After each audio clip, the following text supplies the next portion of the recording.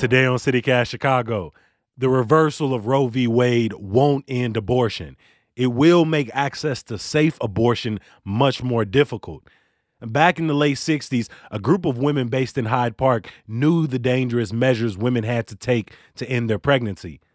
So they created a service that provided everything from counseling and rides to appointments.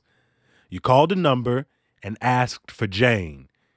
We talked to Laura Kaplan, a member of the group who is also featured in the documentary The Janes, premiering tomorrow on HBO. I'm Jacoby Cochran, and this is CityCast Chicago.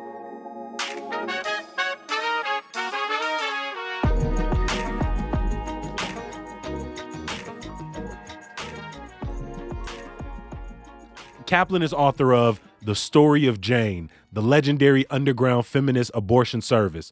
She talked to CityCast lead producer Carrie Shepard. Feminist in the title. Why was that so important to you?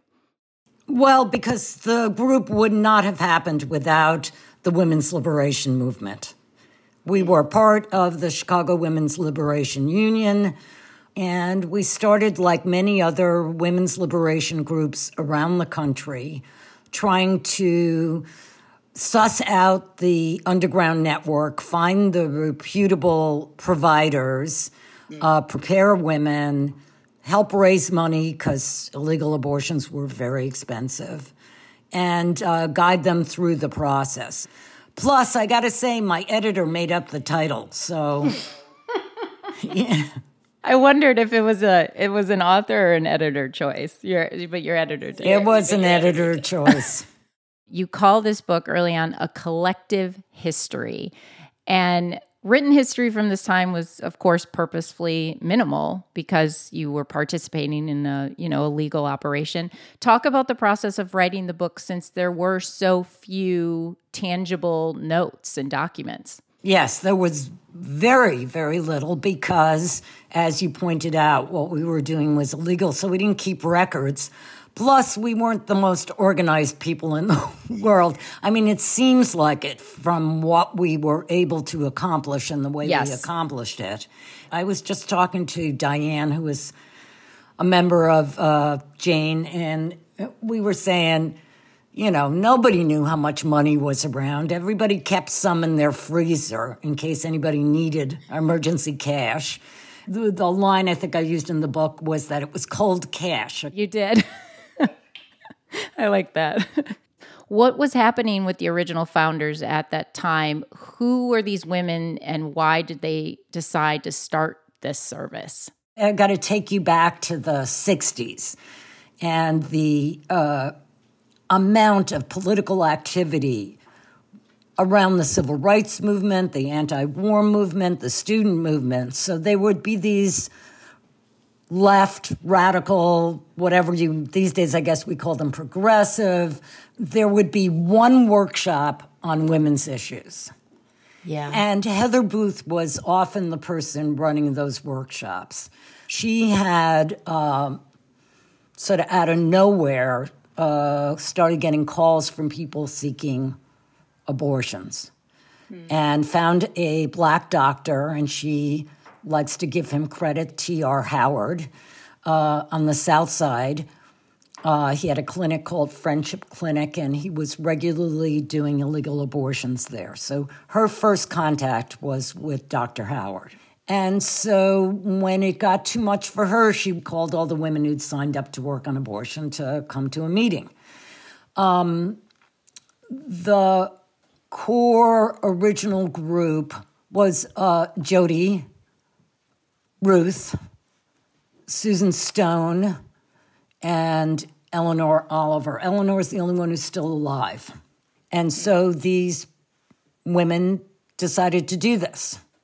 And Jody and Ruth decided to be the doctor contacts. By this time, Heather had a few doctors that she used because sometimes Dr. Howard would have to, because of fears of getting busted, he would, stop working, but the calls don't stop. So Jody and Ruth took on the doctor contact role, which turned out to be the most powerful role in the group. Dr. Howard, like you said, he couldn't be the only abortionist. And so you talk in depth about the trouble of finding doctors who will work with Jane to provide these. Right. I have to give Jody enormous amount of credits and Ruth, because they realized right in the beginning that sending women off to somebody and the best they could say is, well, everybody's come back alive. Yes. Was not good enough. So they looked for somebody, and they found somebody who was willing to, negotiate. And this is deal cutting. We'll guarantee you X number of cases a week in exchange for you're lowering your basic rate to X amount and doing 1 out of 10 for free or something like that. And I'll put this in quotes because we found out he wasn't, but the doctor we wound up working closely with said to me when I interviewed him, I thought abortions were like mink coats. Lots of women wanted them, but only some could afford them. Nick, in the book, is the abortionist with whom Jane works really closely. And, the assumption is he's a doctor. And that's a really pivotal moment in the service with Jane's, is that when members learn that Nick is not actually a doctor, as he previously said he was, or as they thought. What did this change for members and the service they provided that, oh, wait, Nick isn't actually a medical doctor? I say this in the book, that I really believe that Jody and Ruth, again, they were the doctor contacts, which gave them inordinate amount of power in the group. I think that they divulged this secret to the entire group at the point at which he was training Jody to do abortions. Oh. Because I think Jody saw that if she could do it, and by extension, then we could do it. And you did start doing it. Yeah. Members did. I have to say, people dropped out of the group at that point. People freaked out at that meeting. I mean, women started crying. We're just like the back alleys. We've got to fold, And I think Jody finally said, who the hell did you think was going to work this closely with us? Did you think a doctor was really going to work this closely with us?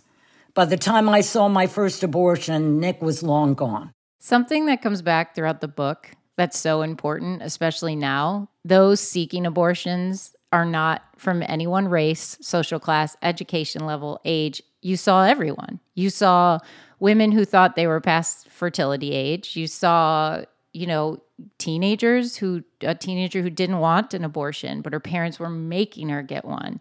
It wasn't, that's the thing that we have to keep saying in this time, in this moment with Roe v. Wade, is this is not something a select group of women do. And also I think people forget that it's a lot of times, it's often women who already have children. They can't afford another child. Or they just are done with childbearing. They're done, right. How long after Roe v. Wade did women continue to call Jane? We pretty much folded when the first legal clinics opened.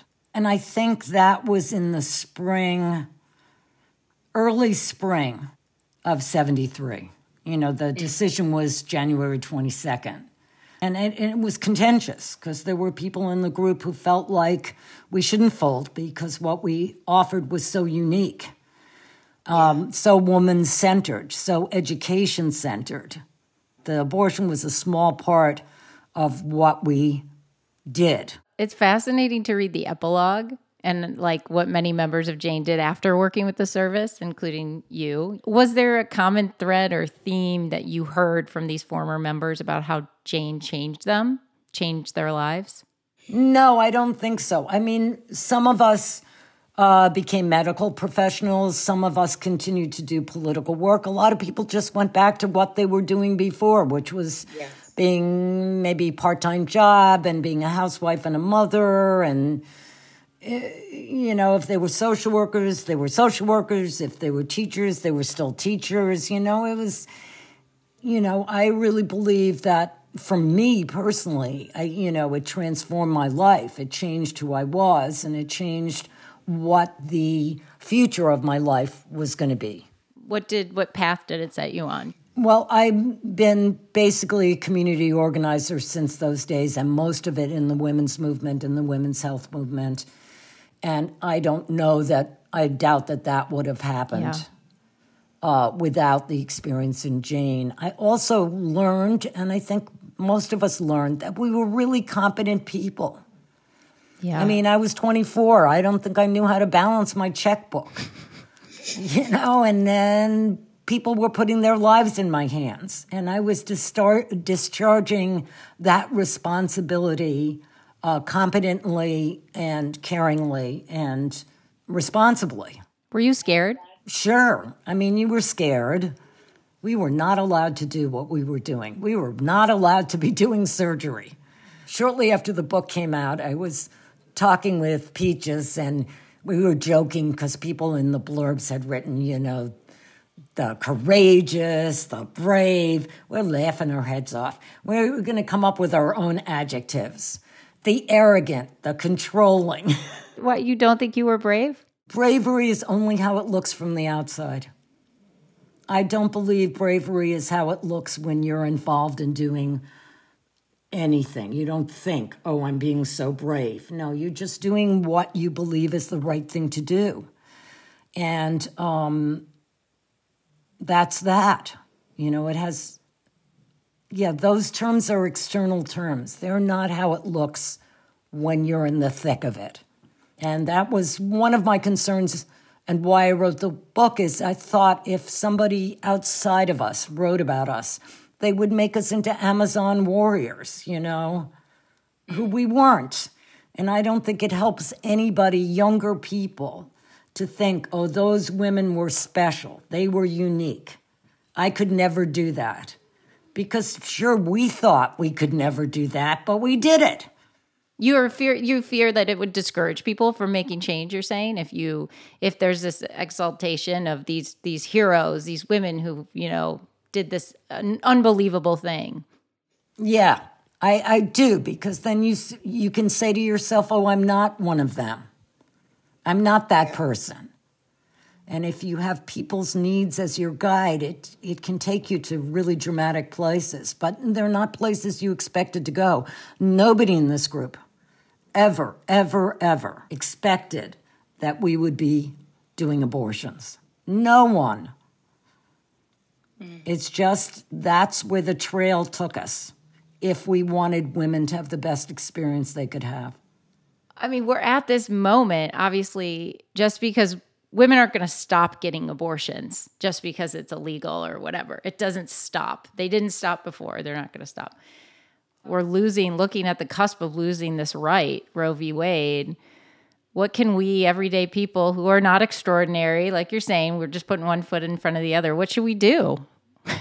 You think I have the answers? Yes, I do. Well, I don't.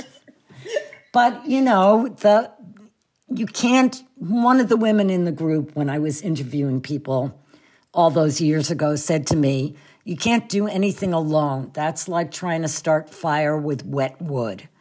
So the important thing is to find like-minded people and to start with what you can do right here, right now, today, to make women's lives better, if that's what your aim is.